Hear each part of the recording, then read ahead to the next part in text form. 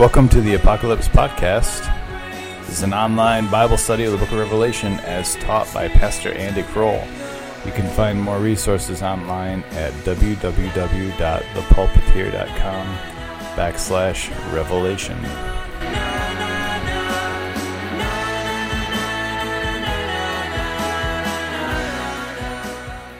God, Heavenly Father, we thank you again for a chance to gather together. We thank you so much for your word and the inspiration it gives us for the way it points us to you, to your Son Jesus, for the way it challenges us, the way it comforts us, for the way it reveals you and your heart and your will. We thank you for a chance to study it and a community of people to study it with. We pray, God, that as we go through this spiritual discipline of Scripture study, that it would shape us, it would shape our hearts, shape our minds, and help us to indeed see the world differently. And as we do so, to live more and more in your image and as citizens of your kingdom. We pray this all in Jesus' name. Amen. All right.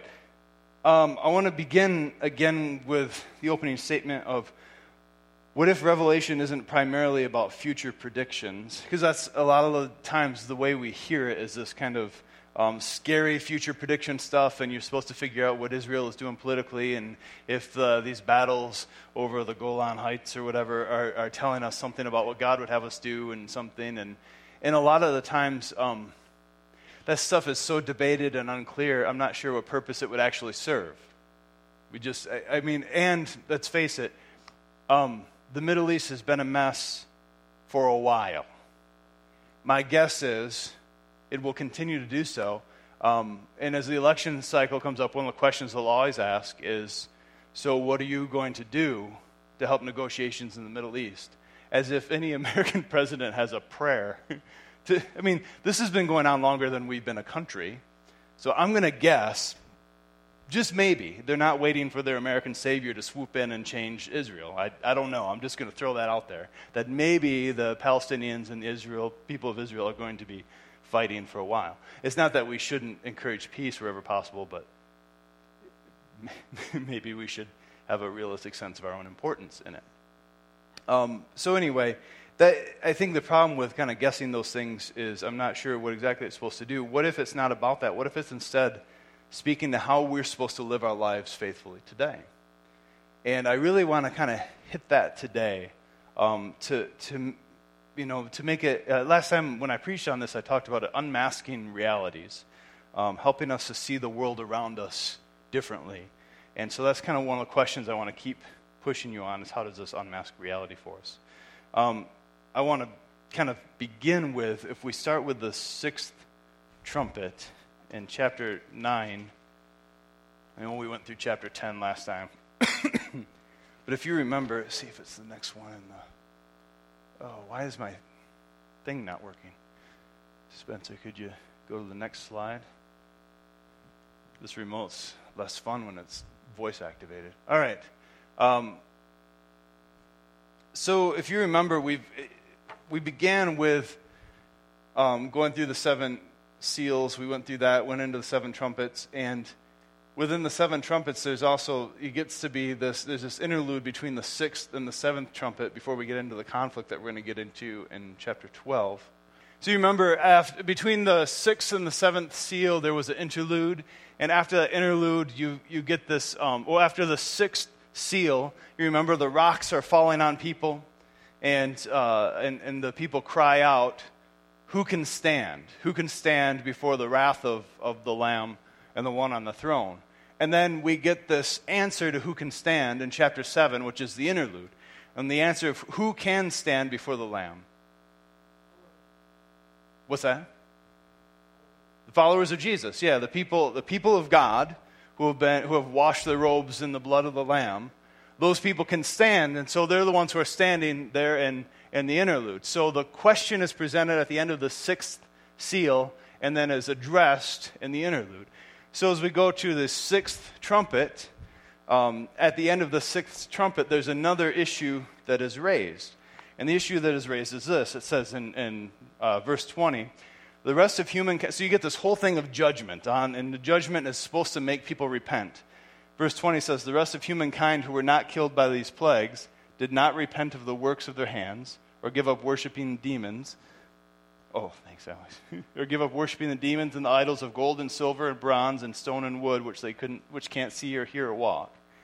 And they didn't repent of their murders or their sorceries or their fornications or their thefts. So what's the issue? They were supposed to repent, but what happened? They didn't. So now the issue that's hanging in the air is people didn't repent. So how is this going to be addressed? And my argument is that this is what's, at least in part, addressed in this interlude. Okay, could you go back to the 3.5 one, or go back a ways, Spencer? Yeah, I think that's the one. So, so I can push it anyway. This is like when I was little and my parents gave me toys. All right. So this time of tribulation is the number 3.5. Did you notice that we had some numbers that kept popping up? And 3.5 years was a number that continued to pop up. And so if you look back at Daniel 12:7, we went over this last time, but I'll read the verses here. The man clothed in linen who was upstream raised his right hand and his left hand towards heaven, heard him swear by the one who lives forever that it would be for a time, 2 times, and a half a time. So if you add those times up, what do you get? 3.5. Time, 2 times, and a half a time. That when the shattering of the power of the holy people comes to an end, all these things would be accomplished. So the time, 2 times, and a half a time is this time of the shattering of the powers of the holy people. So during this period of 3.5 times, what is it like for the people of God? Hard. It's persecution.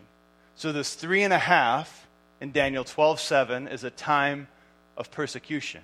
And I would suggest to you that instead of trying to figure out chronologically when things are going to happen, we need to think just kind of theologically about what's being spoken here, that there's this period of time, there's this time where God's holy people are being persecuted. Also in Daniel 7:25, and they shall be given unto his power for a time, 2 times, and a half a time. So again, and they in this one is referring to the people of God, the Jewish people. So they're being given into this person's power for that 3.5. So 3.5 in Daniel is a time for oppression for God's people. If we look in history, could you go to the next slide, please? If you look in history, I'll come to Revelation in a second. Go to the next one, sorry. No, sorry, go back. Man, this was easier I was better with the clicker, and back again and back again. I swear I had that up there. Nope, never mind.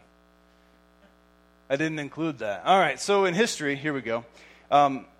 In 1 Kings chapter 17 and 18, Elijah prayed for no rain. Do you remember that? Where Ahab and Jezebel. What did Jezebel want to do to the prophets of the Lord? She wanted to destroy them. So this was a time of persecution of God's people. In Luke 4:25, Jesus is talking. He says, for 3.5 years, Elijah prayed and there's no rain. So this 3.5 years of no rain is coming during a time of persecution of God's people. The Babylonian siege and destruction of Jerusalem. So it's a historical event as Babylon comes to take Jerusalem. The siege and the destruction lasted roughly 3.5 years. So if this was in your history, if you can imagine the mighty army of Canada coming down and sieging Washington, D.C., okay? And it took 3.5 years, then they conquered it, and then they just slaughtered us all and moved us to different spots around the world. What would you, that 3.5 years, that would kind of resonate in your memory of a time of persecution? The Maccabean revolt. So this is something this would be in between the Old and New Testaments.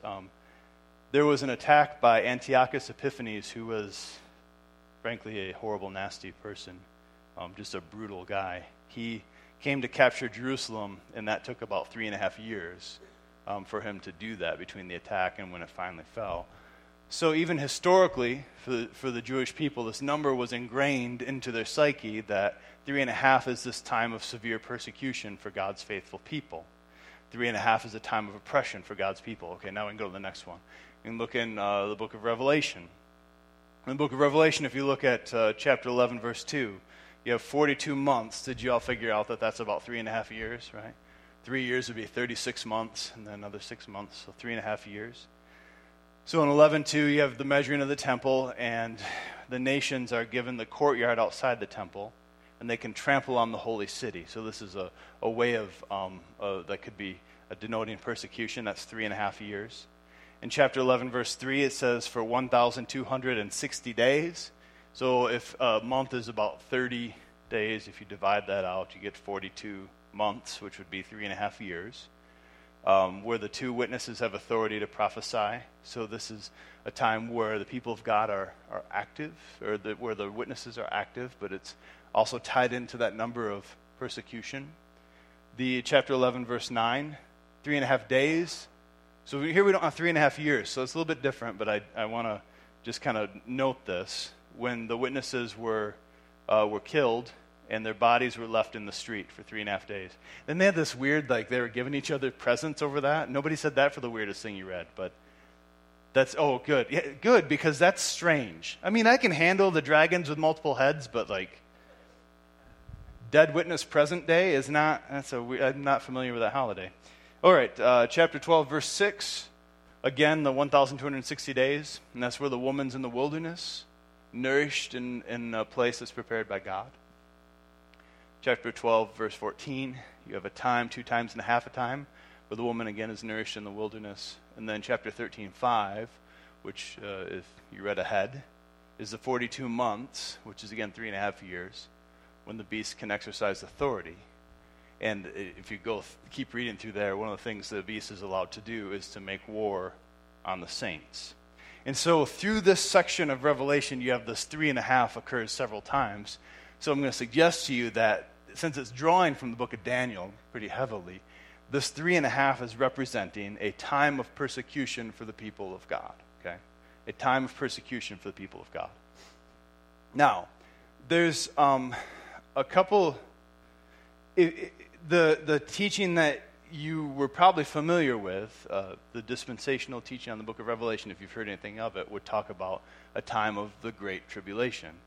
And the suggestion would be that the church is raptured. Usually it's their pre-tribulation rapture, folks. The church would be raptured, and then there would be this terrible tribulation on the earth. I'm going to suggest that just because Daniel suggests it, and looking through these, it looks like the people of God are there, that this 3.5 years, and they would say the 3.5 years are those 3.5 years add up to 7. Could you go back to, yeah. So if you add all those together, you're going to get more than 7 years. You'll get, 17 and a half years and 3.5 days. So the idea of breaking this down into a 7-year Great Tribulation period, I just don't think holds up if you take it, I don't know, quote unquote, literally. I'm going to suggest instead that every time you see this 3.5 number, it's supposed to suggest a time where the faithful people of God are existing in a time where there's persecution, where it's difficult for them. And I would also suggest then that we are presently in that 3.5 period. Now, you may think, well, I'm not persecuted, I'm just fine. And I'd say that's because we're particularly lucky right now. But there's, news reports you can read weekly where the church is under persecution, and under persecution in particularly nasty ways. But also, I would say this, we may not be physically threatened, but our worldview, our way of seeing the world, understanding people, understanding what people are worth, the value of people, why, how we're supposed to understand our identity, how we're supposed to understand the world around us, that way of understanding things is contrary to the way the world sees things. And so there is necessarily that friction there. It's this time of these kind of conflicting worldviews. And so I would also say that numbers in Revelation are used figuratively. I mean, we've covered that with the 144,000 people, or with just the different numbers that are used in Revelation are used figuratively. And so I think that this 3.5 is a cue for us to think of a period of time before the return of Christ when God's people are under persecution. So, we'll pause again. If this 3.5 is representing that, and then I'm suggesting that we're in that 3.5 year, or that 3.5 period, that time, 2 times and a half a time period. How does this make you see things differently? How should we understand the world in which we live?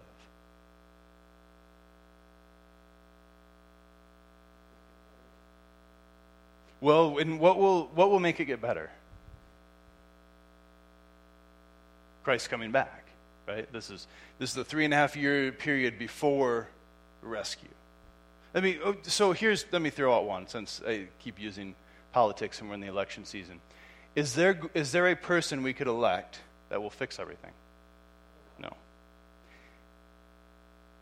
We are living in a world that is fundamentally in conflict, in rebellion against God.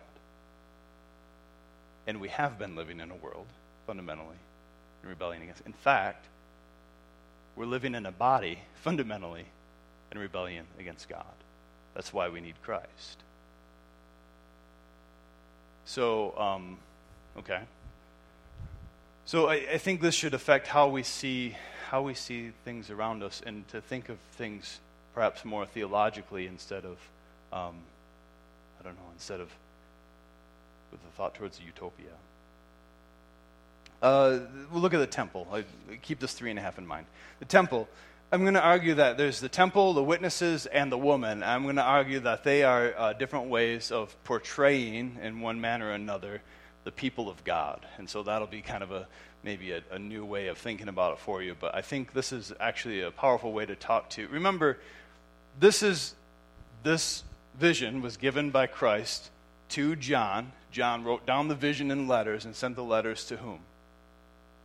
7 churches. And the 7 churches, what were they going through? Persecution and seduction, right? The seduction to follow idols. It wasn't just straight up, like Antipas, we know he died. But did everybody die? No. In fact, some people kind of went along with the culture, and they were maybe thriving. Laodicea, it looked like they were doing well, and Christ quickly disabuses them of that notion. But there's the temptation to give in to idolatry, and there's the persecution that comes in on the other end. So remember, these are the people that are receiving this letter. This has to speak to them. This is speaking to their situation. Okay, so the temple. In chapter 11, verses 1 and 2, what is John told to do? Measure the temple, right? So he's given a rod, and he's told to measure the temple and the altar, but not to measure the outside courts. Yeah.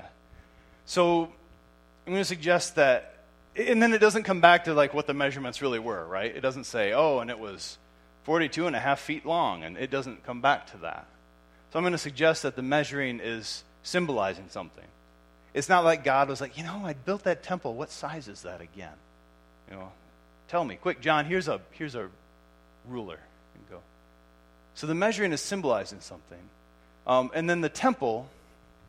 There's one of the commentaries by Gordon Fee. He wrote, "Here's a clear instance where the reader must think in terms of theology, not in terms of time." And then he wrote a little bit further down, looking at chapter 11, John and the church are being commissioned to do what divine judgment such could not do, which is prophesy and thus bear witness to the risen Jesus. Remember, the problem that we have to address is judgment came. Did people repent? No. And so this is being addressed. Don't forget that. This is being addressed through here. So I'm going to argue it's not being addressed through the physical measurements of a building. It's being addressed through Christ and his people. And so this measurement, if you look at Revelation 3:12, I don't know if you remember back in the letters to the churches, but in chapter 3:12, the people in Philadelphia were promised something. if they conquered? What were they promised? They will be a pillar in the temple of God. There'll be a pillar in the temple of God. Now, is this talking about a physical building? No, this is talking about the people are being. So the temple here is talking about, I would argue, it's talking about a community. The people of God. The church. But I mean, the Old Testament people of God too. A pillar in the temple of God. In the temple in New Testament thought, if you look at, for example, 1 Corinthians chapter 6, verse 19, Paul writes, "Do you not know that your body is a temple of the Holy Spirit within you, which you have from God, and that you are not your own?" So the New Testament thought is, first the temple was the temple, and then Emmanuel happens, and who is the temple? Jesus, right? Because remember he said, if you destroy the temple, I'll raise it up in 3 days. And he was talking about the temple of his body. And then what happened to Jesus after he rose again? Yeah, he floats into the clouds and disappears, right? So ascension into heaven. And then what does Jesus send to us? Holy Spirit. Where does the Holy Spirit dwell? In us. And a lot of times we miss the like this should just kind of make your head pop off. I mean, it's just like the presence of God was so holy that could you just prance into the Holy of Holies? If you wanted to die, you could, right? That would be one way to death by godicide or something. I don't know what that. But it was too much, and people were overcome. They couldn't. But now, because Jesus happened, the Holy Spirit can come and dwell in us. And so Paul is saying, look, if the Holy Spirit of the living God is dwelling in you, what does that make you? The temple, the living temple. This is why I say that our worldview as Christians says something profoundly different about the value of humanity than the rest of the world says. Because the idea that we would be living temples of the living God, is an amazing claim. The God that created the universe, that the Holy Spirit of the living God would dwell in us and be with us and never leave us nor forsake us, is a pretty big stinking deal. So Paul says that in 2 Corinthians 6, 14 to 18, what agreement has the temple of God with idols? For we are the temple of the living God. As God said, I will live in them and walk among them, and I will be their God, and they shall be my people. So in New Testament thought, the temple is first Christ, and then when the Holy Spirit comes, the people. So when the temple is being measured, I'm suggesting this is a way of talking about somehow something to do with the people of God.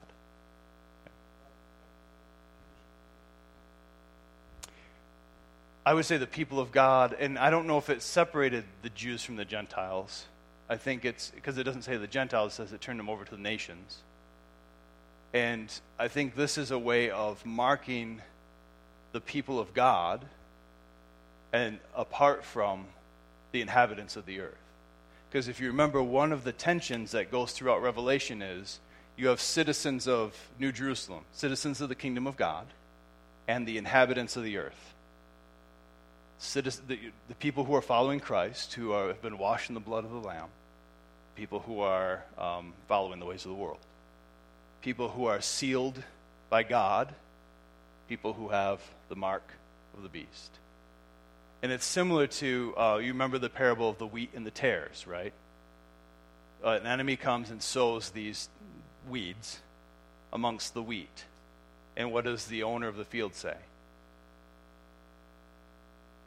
They need to grow together. And then there'll come a point when what? There's a harvest and they're separated. Okay? And so that's supposed to be a picture of now, the wheat and the tares. And that there's this distinguishing going on with the temple being measured. I would suggest the temple being measured is another way of protection for the people of God. Now, as I say, it's a way of protection.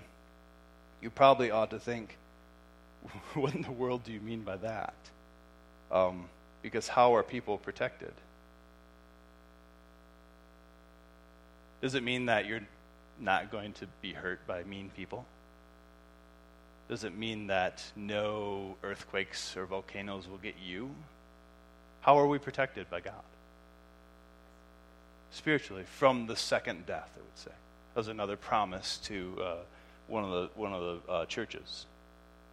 You won't experience the second death. That is protected spiritually. Okay? This measuring of the temple echoes Ezekiel chapter 40 to 43, where Ezekiel the prophet is called to measure this great eschatological temple. So the temple had been destroyed. Throughout Ezekiel, you have the prophecy of the temple being destroyed because of Israel's idolatry. And then, if you remember, what happens in Ezekiel 37? Anybody know that offhand? The most famous passage in Ezekiel. He looks over this valley of dry bones. He says, can these bones live again? Prophesy. And he prophesies, and the Spirit of God comes. And this is supposed to be like the redemption of Israel.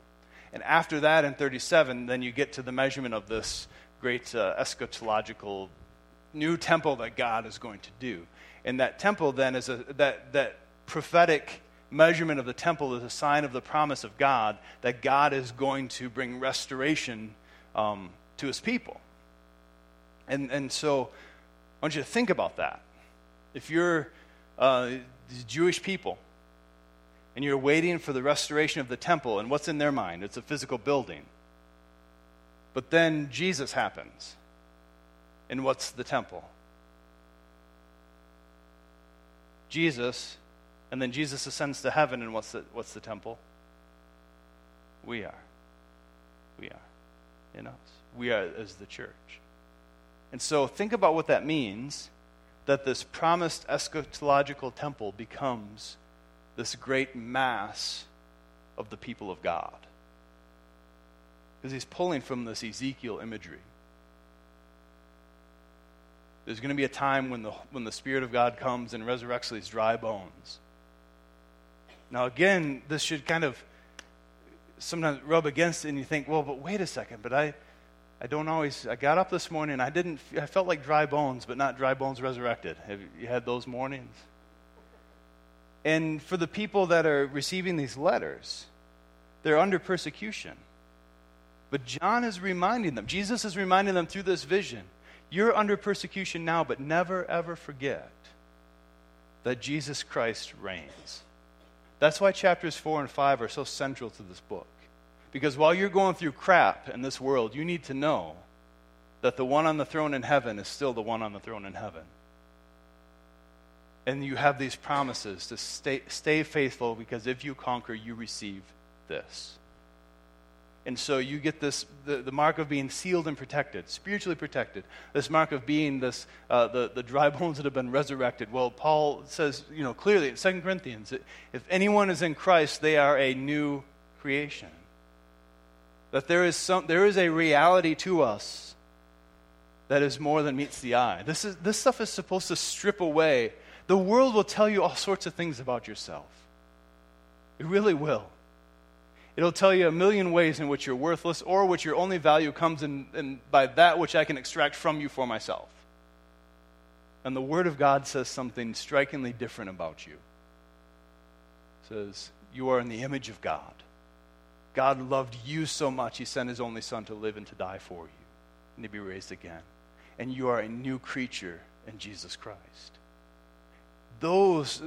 So Revelation, you're people that are being persecuted and tempted to go off another direction, and John's saying, remember who you are, and remember whose you are. And so this eschatological promise of the last things is fulfilled in Christ, and then given to, we are this temple that's being shown here. So you've got this protection that's going on. The outer courts, though, are not measured.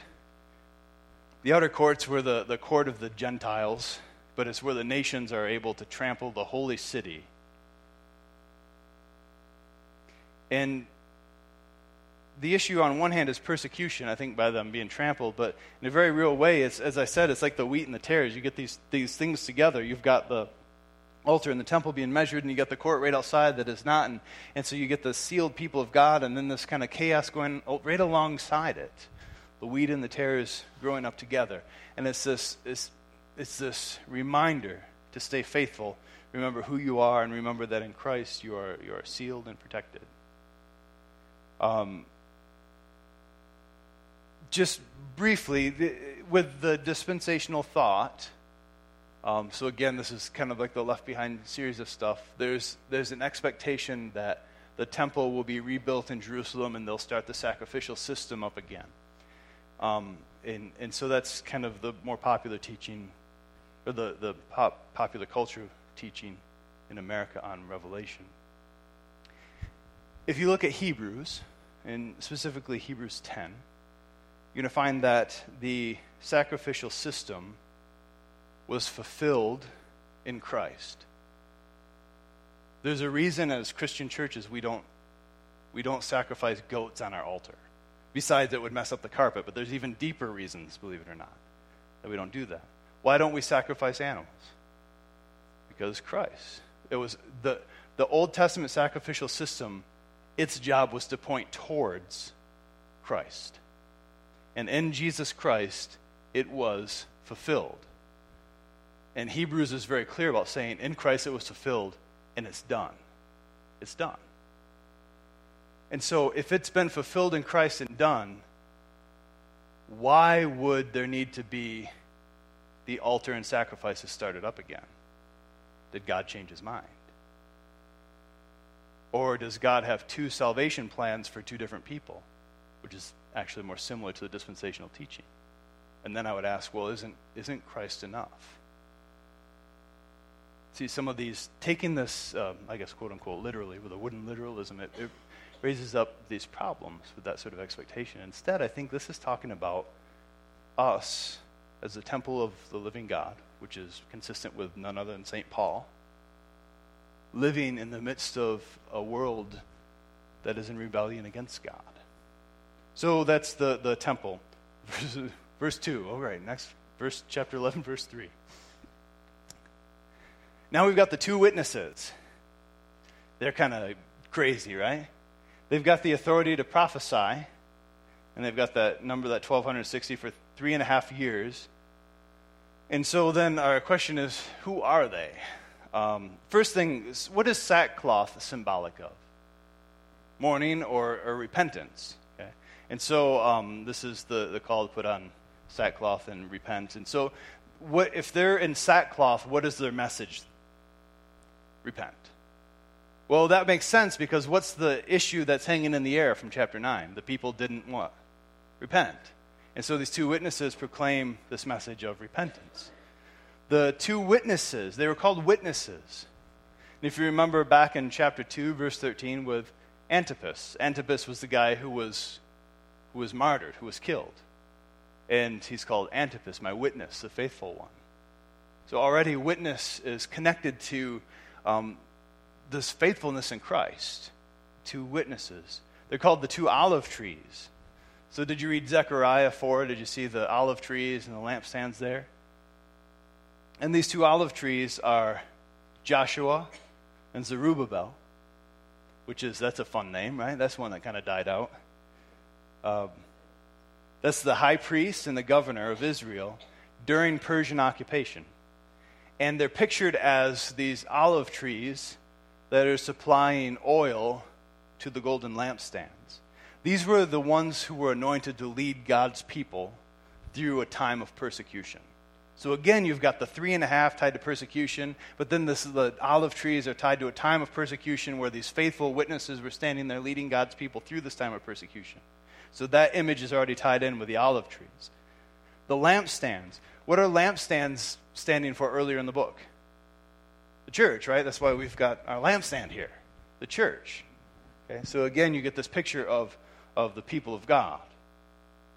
And then somebody brought this up. If somebody throws too much shade at them, they get to just breathe fire on them, right? Pretty sweet superpower. What do you suppose this means? Do you suppose that God's creating dragon people now? What does this mean? Yeah, so you're speaking words, right? And fire usually means judgment. And so they're speaking out words. So now think about this. If these two witnesses are going to signify the church, as I'm suggesting, remember when Jesus says these weird things about the things you pronounce now will be locked in heaven and things you unlock will be unlocked in heaven, that sort of thing? You've got the people as the temple of the living God and proclaiming this message of repentance and the word of God, and that something's actually going on with that.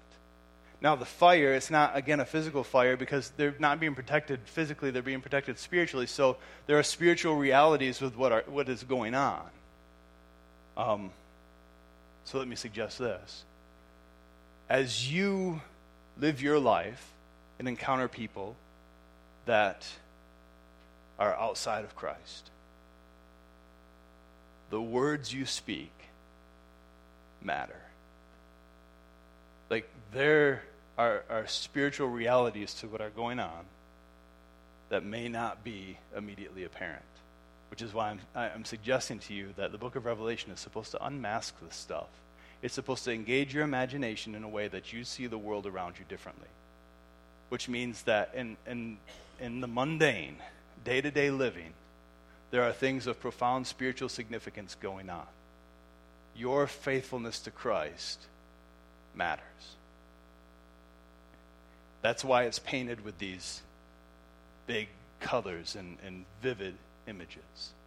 Your faithfulness to Christ, it matters that you don't hop on down to the nearest temple and sacrifice to Caesar. It does matter. And you may think nobody sees it, but it matters. This is what this vision, John through this vision is reminding them.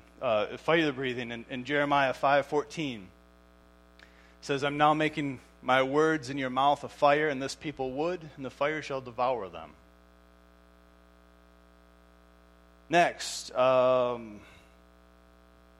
these two witnesses have different powers. One of them is to shut the sky from raining. Who had that superpower in the Old Testament? Elijah, right? He had the power. We talked about that earlier. So sounds like Elijah. Another one was the power to basically turn water into blood and do all sorts of plagues. Who does that sound like? Moses. So the two people that are being brought to mind here are Elijah and Moses. Note in Joel, which is referenced in Acts 2. Let me flip over to Joel, which is hard to find because it's in the Minor Prophets. I'm going to be honest with you, those 12 little books in the end are tricky for me to remember where everybody is.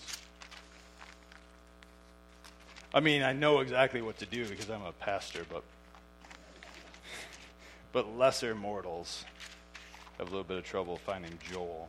So Joel chapter 2, verses 28 to 29. Then afterward I'll pour out my spirit upon all flesh. Your sons and your daughters shall prophesy. Your old men shall dream dreams. Your young men shall see visions. Even on male and female slaves in those days I will pour out my spirit. What New Testament passage does this bring to mind? Pentecost. Acts 2, right? And so the Holy Spirit of God is poured out, and then people are able to do things. There's this crazy kind of eschatological action going on. And again, I'm going to suggest that it's pointing to things that are happening on a spiritual realm, spiritual reality. And so what does this say about us? I mean, if has anyone been able to make it stop raining? Has anyone been called in their daily life to speak a word of repentance to somebody? Now, that you have to be careful how you do, right? Because there's probably people that it'd be convenient to say, you know what, you need to knock it off and find Jesus. I tell that to Michigan fans all the time, and they don't. We're still waiting for that great awakening. Yeah, the law. Yeah, so we got to be careful not to judge. But Are there ways in which we can live our lives that call people to repentance? Yeah. And, you may not have turned water to blood, but you can tell people there's a God that's in charge of everything. So what does this say about us? All right. Next, verse 7, the beast makes war on them. And this refers to, then if the two witnesses are standing in for the people of God, who's the beast? We're going to find out more in 13, but it's this manifestation of Satan's rebellion makes war on them.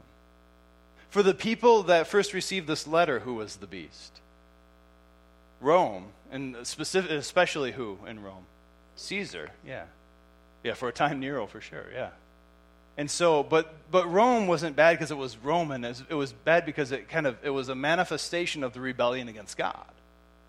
And so as it's persecuting the people of God, that's going on. So the beast is making war against the people of God. And so they die.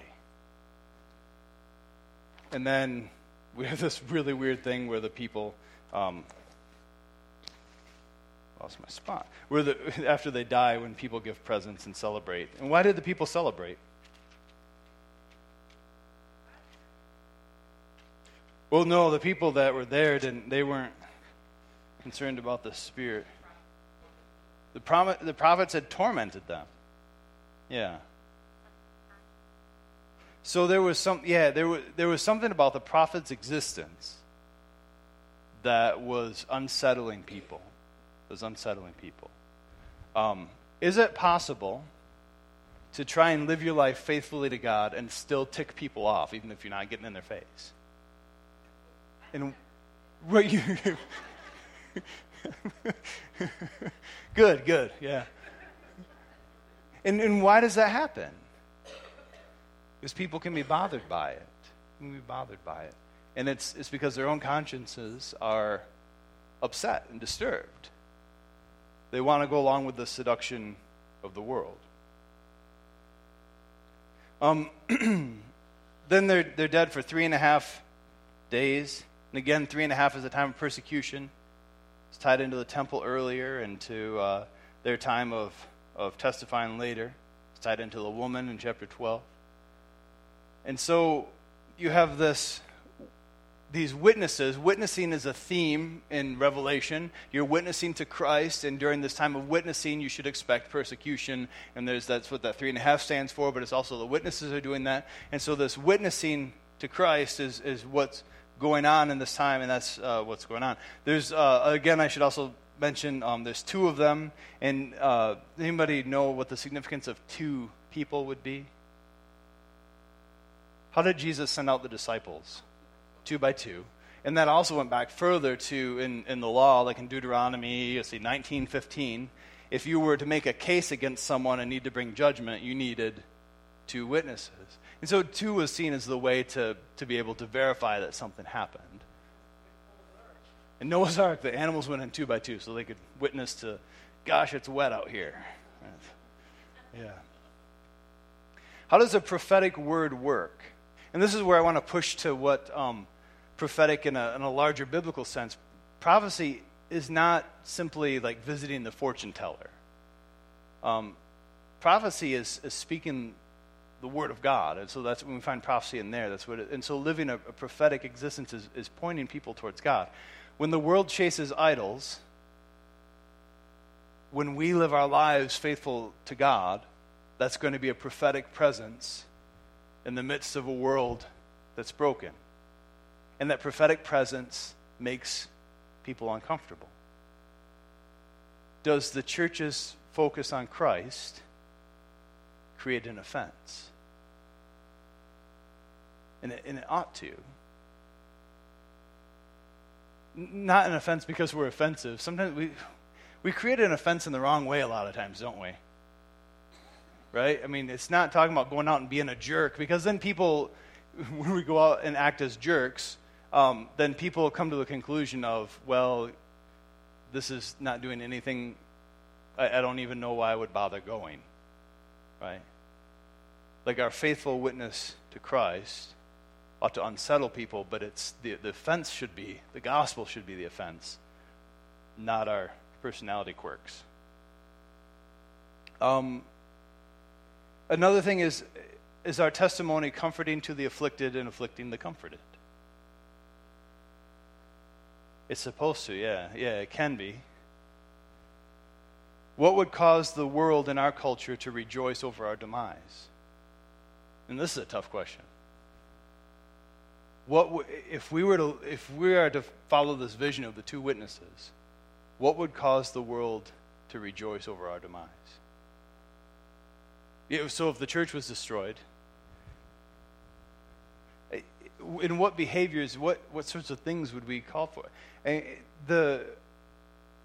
One of the things that's just really in our face all the time is sex and sexuality, and I'm not just talking about same-sex attraction, but I just mean sex in general.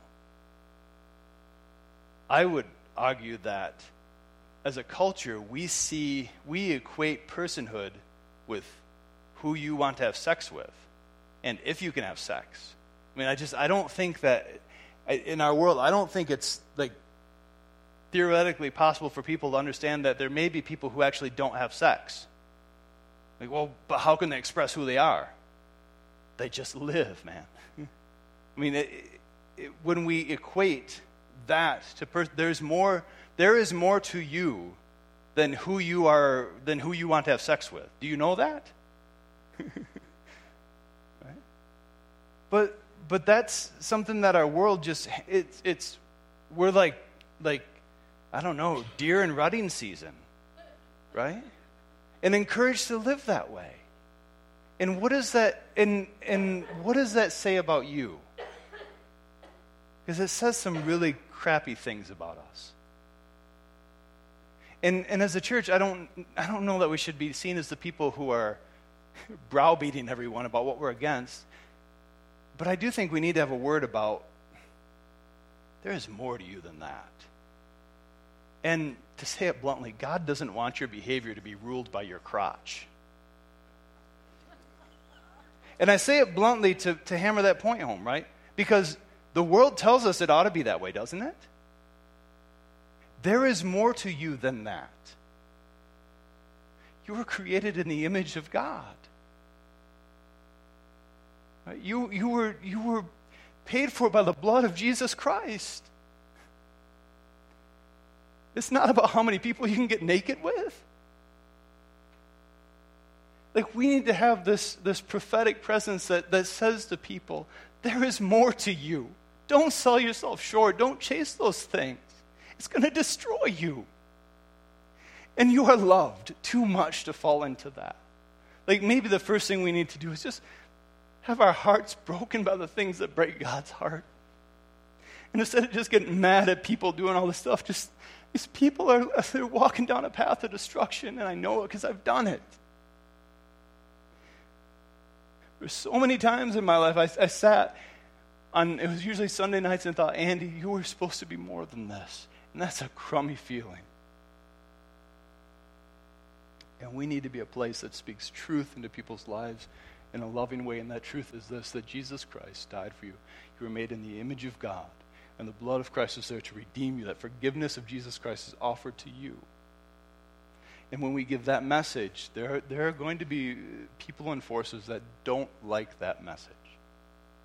And they're going to call us all sorts of names and prudes and this and that. And you know what? They're cutting off people's heads in Iraq, so we got it easy. But we need to live with this prophetic presence that speaks truth from our understanding of what creation is and who people are. Anyway, not to go off into a sermon. Then the people the witnesses get the indignity of no burial. The no burial means that no one cares about you and you're just left in the streets. But the truth is not that no one cares about them. Who does care about them? And how do we know? What happens to the witnesses? They are raised again. Now think about that message to a church that is under persecution. The world will laugh at you and spit at you and kill you and say nobody cares about you. But don't worry, because God Almighty will raise you again. Right? That's something we need to hear, isn't it? So these witnesses, okay. The witnesses also signify the fulfillment of the old covenant. We said the witnesses seem to have traits, especially from Moses and Elijah. Moses and Elijah, so that'd be like the law and the prophets.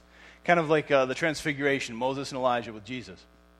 They're connected to the crucifixion of Christ. In 11:8, it talks about they're outside the city where our Lord was crucified. Then after that, after the crucifixion of Christ, they're raised from the dead in chapter 11, verse 11. They're then raised up to heaven in chapter 11, verse 12. When they're raised up to heaven, up in the clouds, who does that sound like? Jesus, right? In Acts chapter 1. And so here you have the law and the prophets were fulfilled in the death, resurrection, and ascension of Jesus Christ. But also, it suggests to us, if these witnesses are also the people of God, that we are in Christ's death, resurrection, and ascension. Which may sound weird. Let's see if it's... Did I put these on? Can you check the next slide?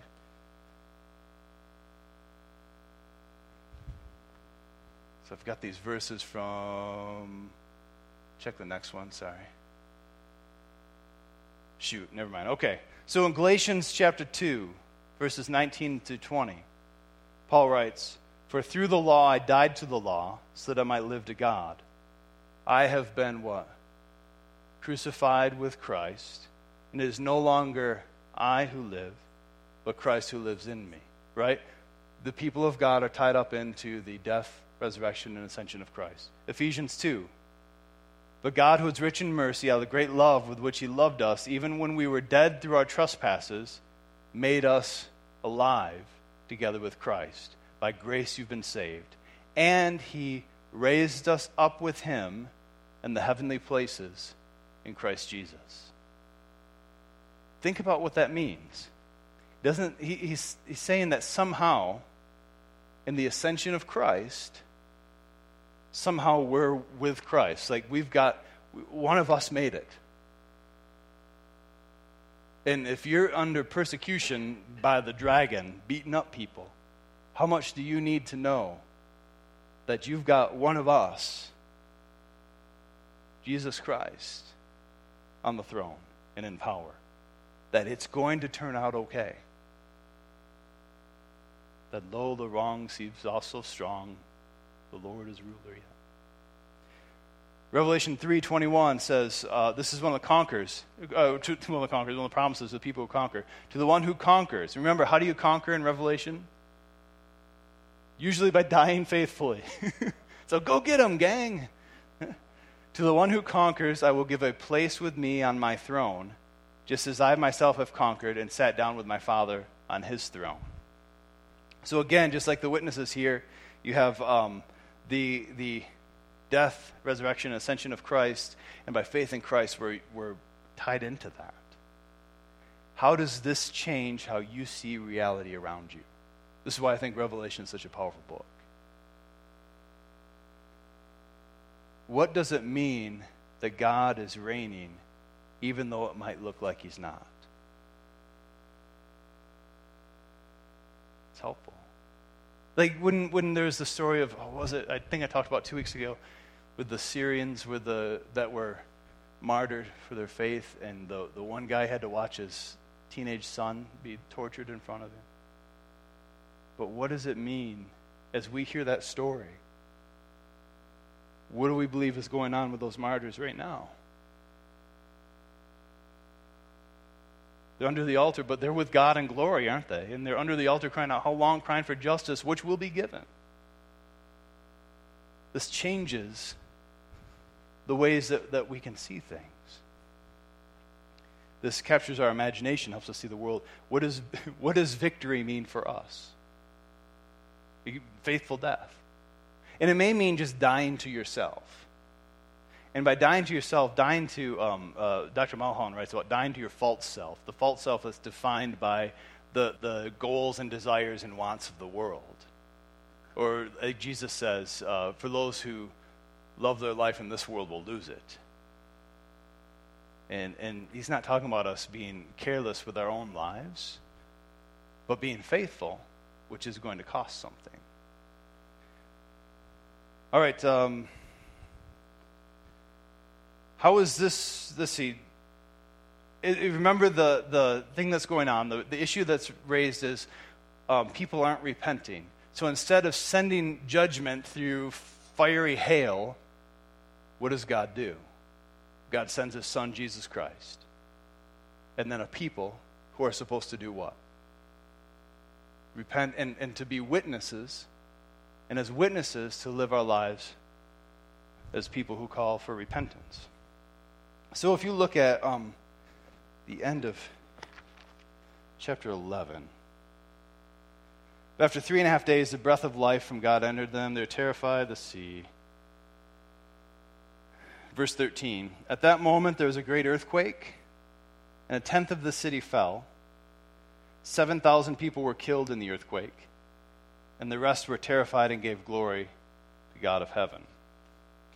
I want you to look quickly. Isaiah chapter 6, verse 13.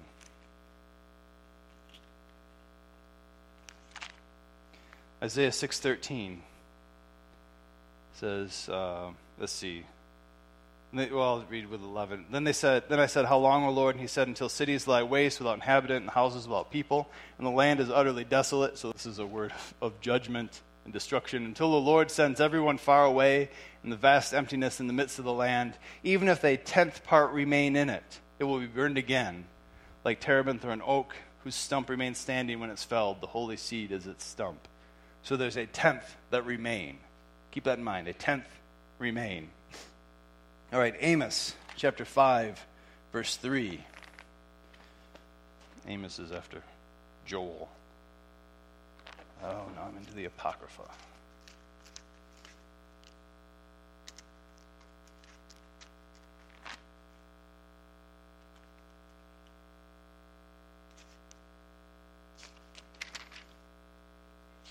Thanks. Amos chapter 5, verse 3. For thus says the Lord God, the city that marched out of 1,000 shall have 100 left. That which marched out 100 shall have 10 left. So you notice there's 1/10 left. 9/10 perish in judgment. 1/10 is left. In 1 Kings 19, we find out that there's only 7,000 faithful prophets left. So think about that. Only 1/10 left from judgment. 9/10 perished from judgment. Only 7,000 prophets are left. At the moment there was a great earthquake, and 1/10 of the city fell. So is there a 10th left? How much is left? 9/10. Which is the exact reverse, isn't it? Instead of 1/10 left, it's now 9/10. And 1/10 of the city fell. 7,000 people were killed. Were there 7,000 left? All the rest are left. 7,000 were killed. The exact opposite. I suggest what this is pointing to is, does the work of Christ through the witnesses matter? Judgment is coming to 9/10, and then there's this flip. And then it says, and just to kind of further get this point, and the rest were terrified, and they did what? Gave glory to God of heaven. They didn't have repentance from all the raining hail, fire, and all that stuff. But Jesus Christ comes, and the witnesses testify to the work of Christ. And then something happens. Something happens. And then, let's see. I gotta see what time it is. We got 24 minutes. And let me jump on to chapter 12. You got the woman and the beast. Who do you think the woman is? Israel? Church? I would suggest it's probably both, right? The people of God. So the people of God in the Old Testament are Israel. The people of God in the New Testament are the church, which is ethnic Jews that follow Christ as well as ethnic not Jews that follow Christ. Like the people of God, it's expanded. The category is expanded, but defined by Christ. So the woman is the people of God. It could also, for a moment, represent Mary, couldn't it? Because what's going on here? She's going to give birth, right? And she's going to give birth to one who can rule with a rod of iron. That's a messianic text from Psalm chapter 2. And so this was, as they hear about the one ruling with iron, that's like, this is the prophecy, that's one of the Messiah prophecies. So as people would hear that, they would think, oh, he's talking about the Messiah in there. So you have this woman that's about to give birth to what is obviously the Messiah. And what's going to happen? Or what's threatening them? The dragon that wants to eat the baby, right? This will be our Christmas Eve text, by the way. I'm thrilled. This is like a cosmic Christmas. But the reason I do that is it's a different way to hear the story that we're so familiar with. And think about what this story is telling you. There are cosmic implications. The dragon's after the baby because there's a war going on. And this one that's coming is crucial to the whole thing. And so when Jesus is born, it's a big deal. And there's literally a battle of evil stuff going on. The baby's born, it looks like the dragon's going to get him, and then what happens? He's snatched up, yeah. So he's snatched up. So what do you think that's describing? The resurrection? And since he's snatched up, what else? The ascension. Okay, so you have and so so the idea of snatched means it's like the dragon's kind of starting to get him, and then he's pulled away. Like that gets that kind of image. So where does it look like the dragon might win? The cross, right? It looks like the devil's done it. The rebellion has won, and then victory is snatched out of his hands. And then it turns out that moment, this, again, it should blow our minds that we have a cross in the sanctuary because it looked like the moment of the devil's greatest victory. And God is so much better than the devil is bad that the cross is not the symbol of the devil's greatest victory. It's the symbol of Christ's greatest victory.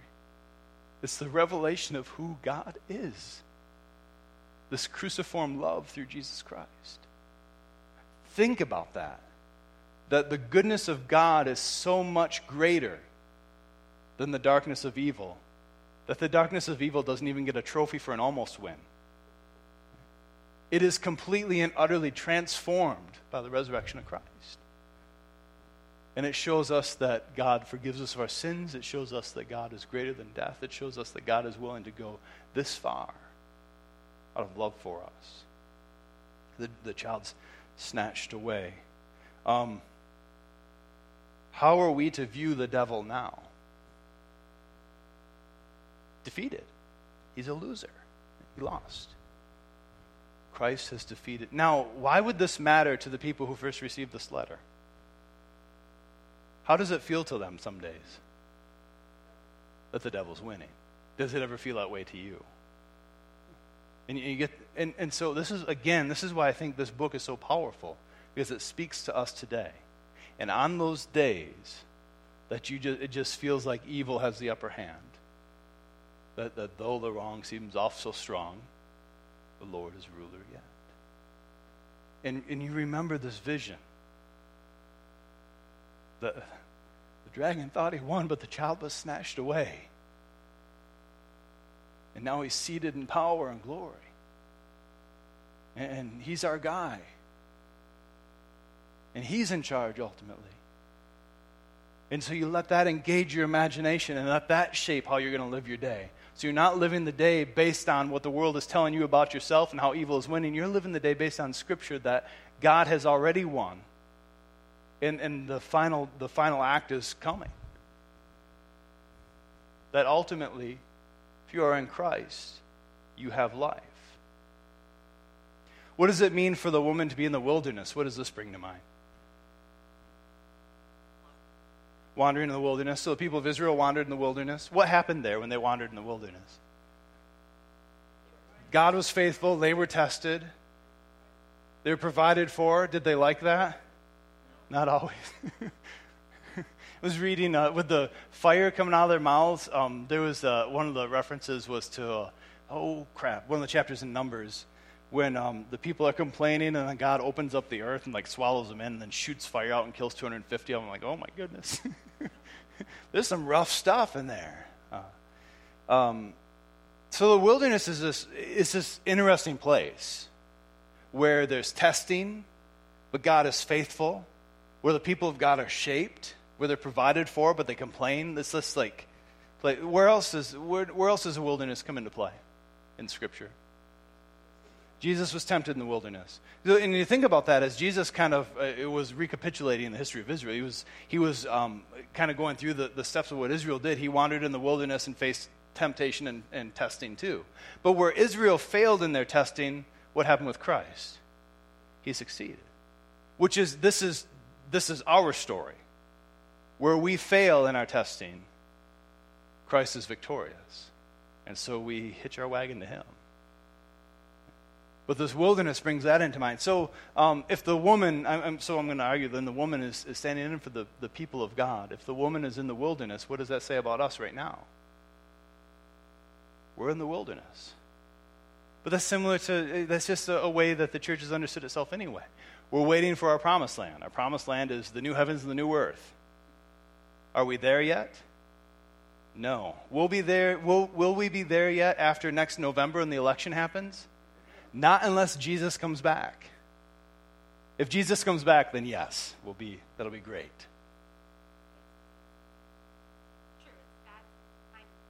It's God's timing. And we're not going to force it. Yes.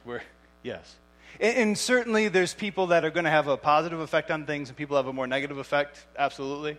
But what that comes down to is, are you living a life faithful to Christ? Not, do you have the answer to bring a utopia into the world? So, okay, what is it, how does this speak to our situation? Why does it matter if we understand ourselves in the midst of the wilderness as the church? Got to remember whose you are. And that God is faithful. Does God provide?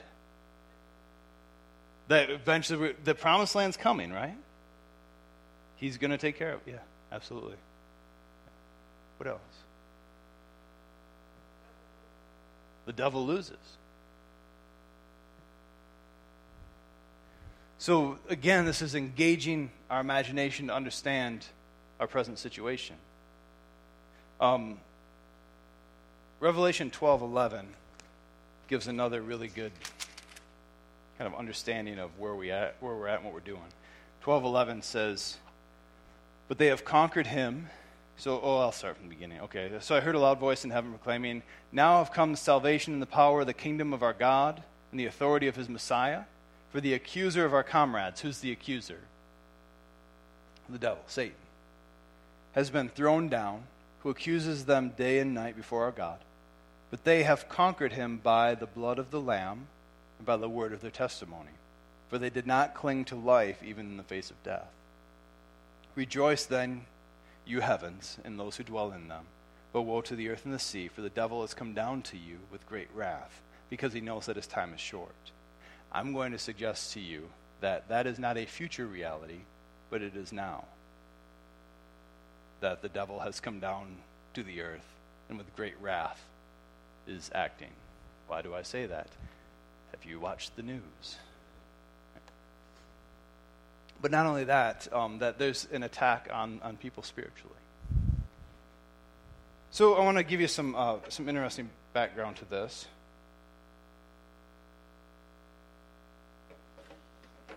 Because there were some, so the people who first heard this story, there were some cultural echoes going on with the story of the woman and the dragon I want you to be aware of.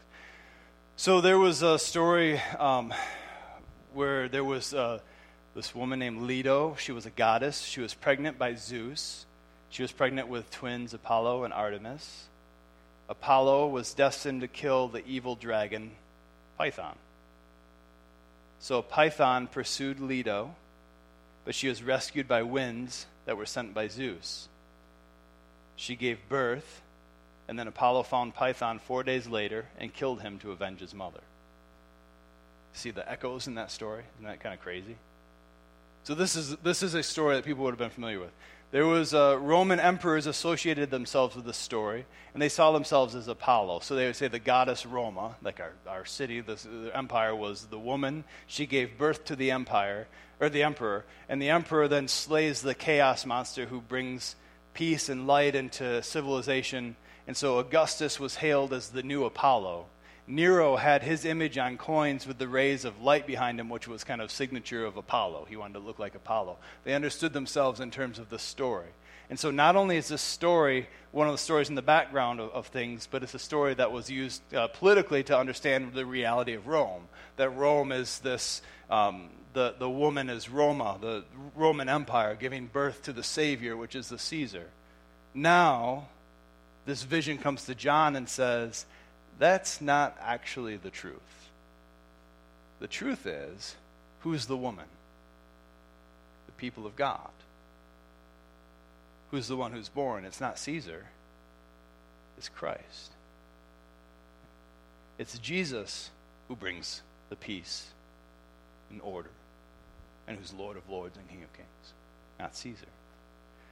There was a Babylonian story in the background where it's in the Enuma Elish, but Tiamat was this seven-headed sea beast and was the force of chaos. And there was a woman, similar to the woman in Revelation 12, that had a son named Marduk, who then hacked up Tiamat, this sea beast. And in that battle, a third of the stars were thrown from the sky. And so again, it's undermining these stories were how people understood themselves. How people understood reality around them. They were the ways, the worldview that shaped them. And one of the things that Scripture is doing is it's sabotaging those stories and say, well, no, that's not actually accurate. You're looking for the promised one who's coming to save. Let me tell you who that is. Does that make sense? You're looking for the promised one who comes to save. Let me tell you, it's not who you think it is. It's not you. First guy's name was Jim. The second, no, I don't know. So I don't know, but these were their cultural stories. The first, Zeus and Apollo and Artemis, these were their gods and part of that. And so I don't know when those began. And the Babylonian ones, like that Babylonian one was, it was the origins of that are from around the time Genesis was. Yeah, it's early. So I don't know how they started. But I think in part, one of the things it tells us is people are looking for God.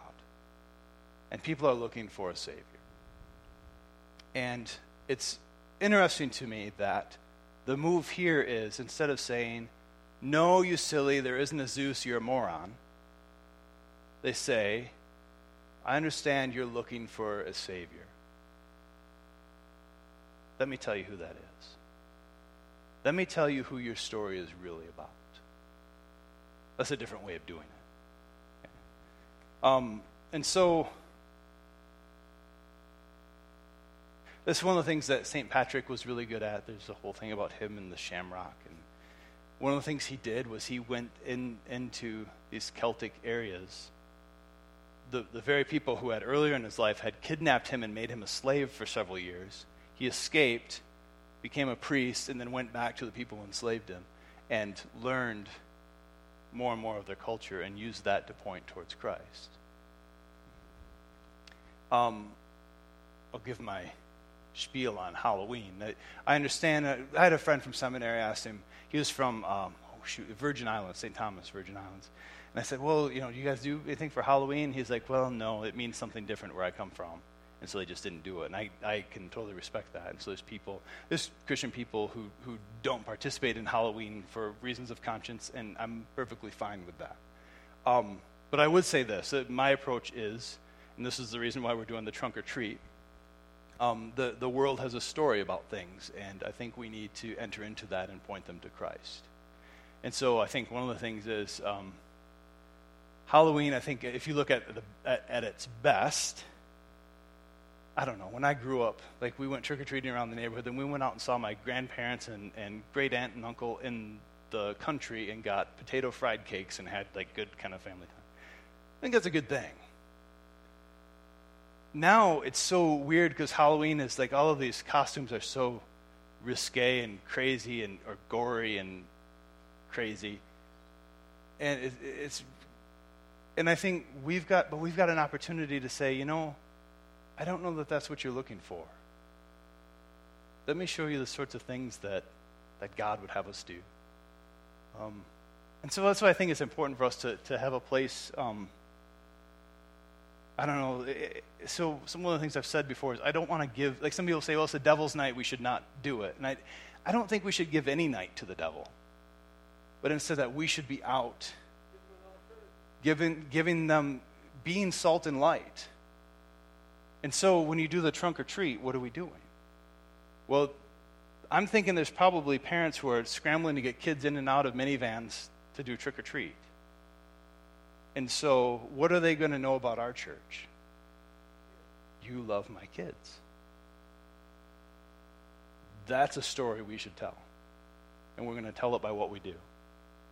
So I want to encourage you as you're kind of thinking through these things and thinking through these visions and letting this stuff kind of shape how you see the world around you. Think about in Revelation 12 how you had this all these stories about understanding who they were, and the answer to the vision was, well, let me tell you that you're really looking for Jesus.